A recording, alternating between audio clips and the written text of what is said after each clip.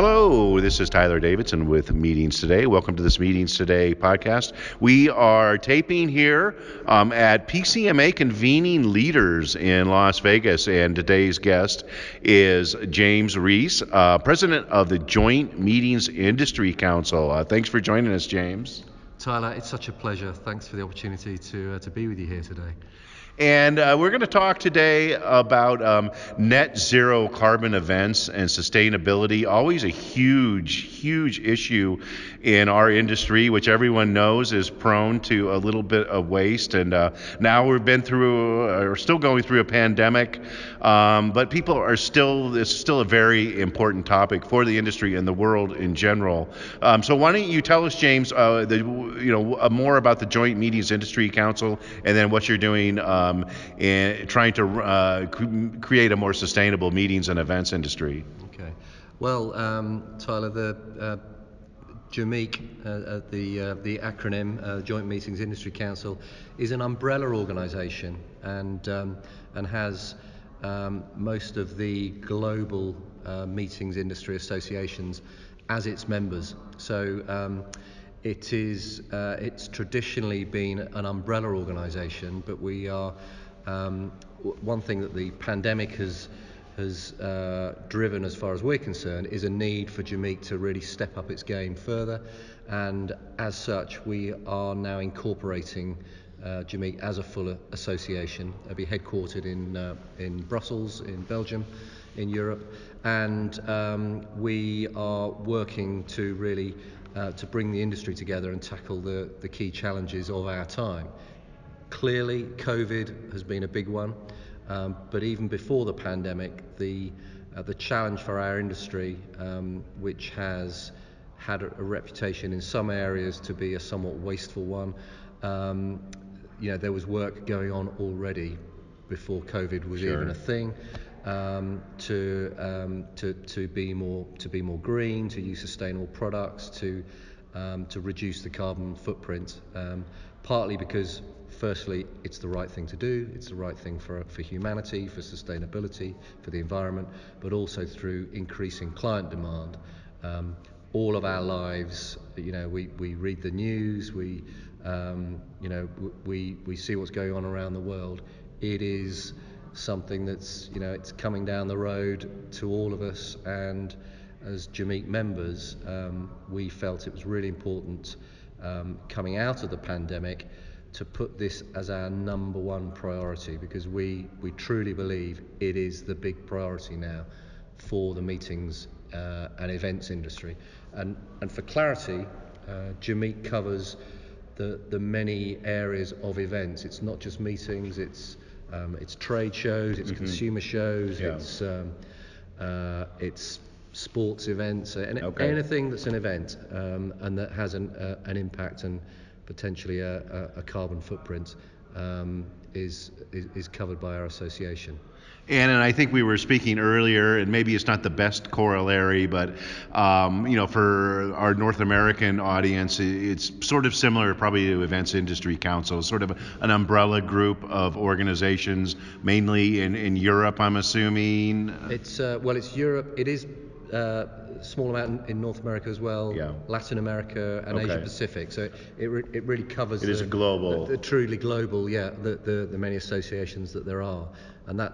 One of our other key projects is to really develop the membership, because there are a lot of other associations around the world that we know want to be now joining JMEC and following this crusade, if you like, for the net zero, and that's where we've been working very closely now with the UNFCCC to develop a program, and that gave us the opportunity to attend and present our plans at the COP26 climate change conference in Glasgow, just in the fall last year. And tell us more about that. It's the Net Zero Carbon Events Pledge.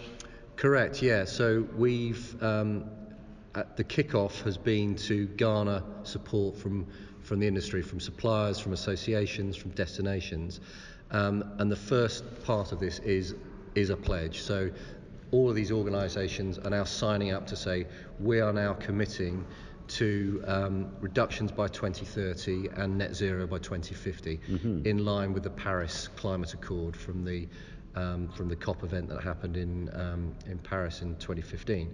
So that is the pledge.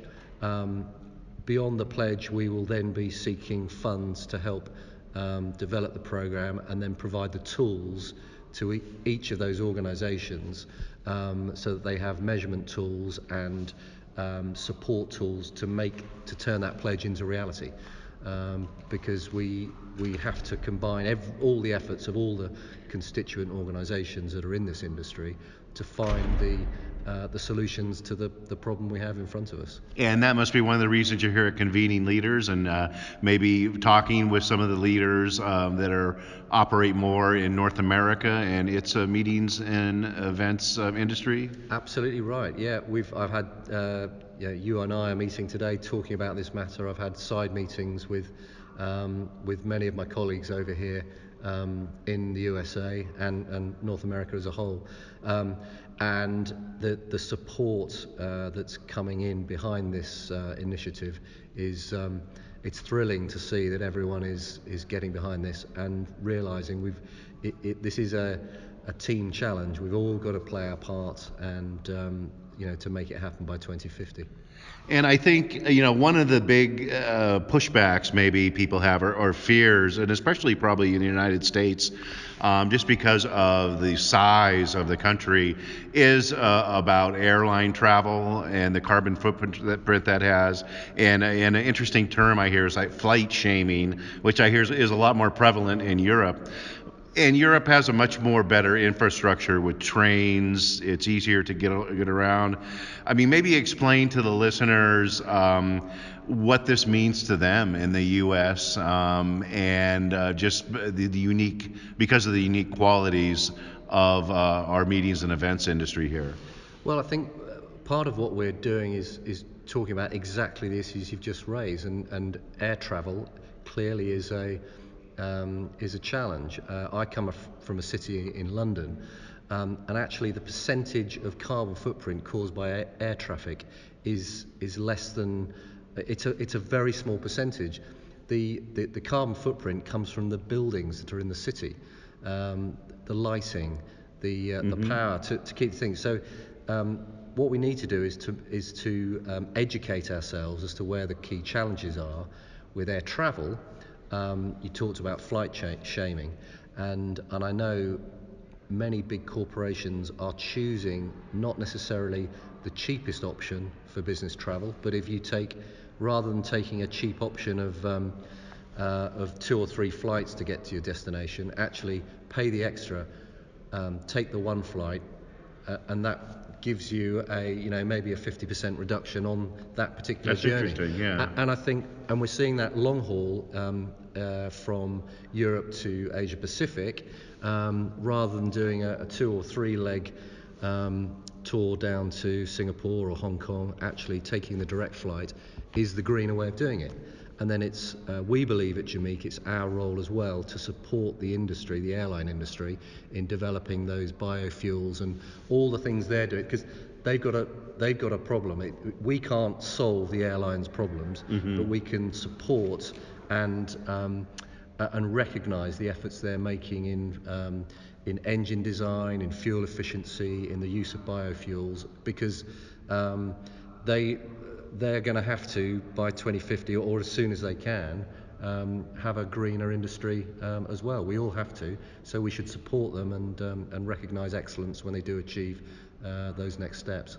And I guess another question a lot of people would have is the viability of in-person meetings. And I know speaking with folks here, they'll tout that up and down 24/7.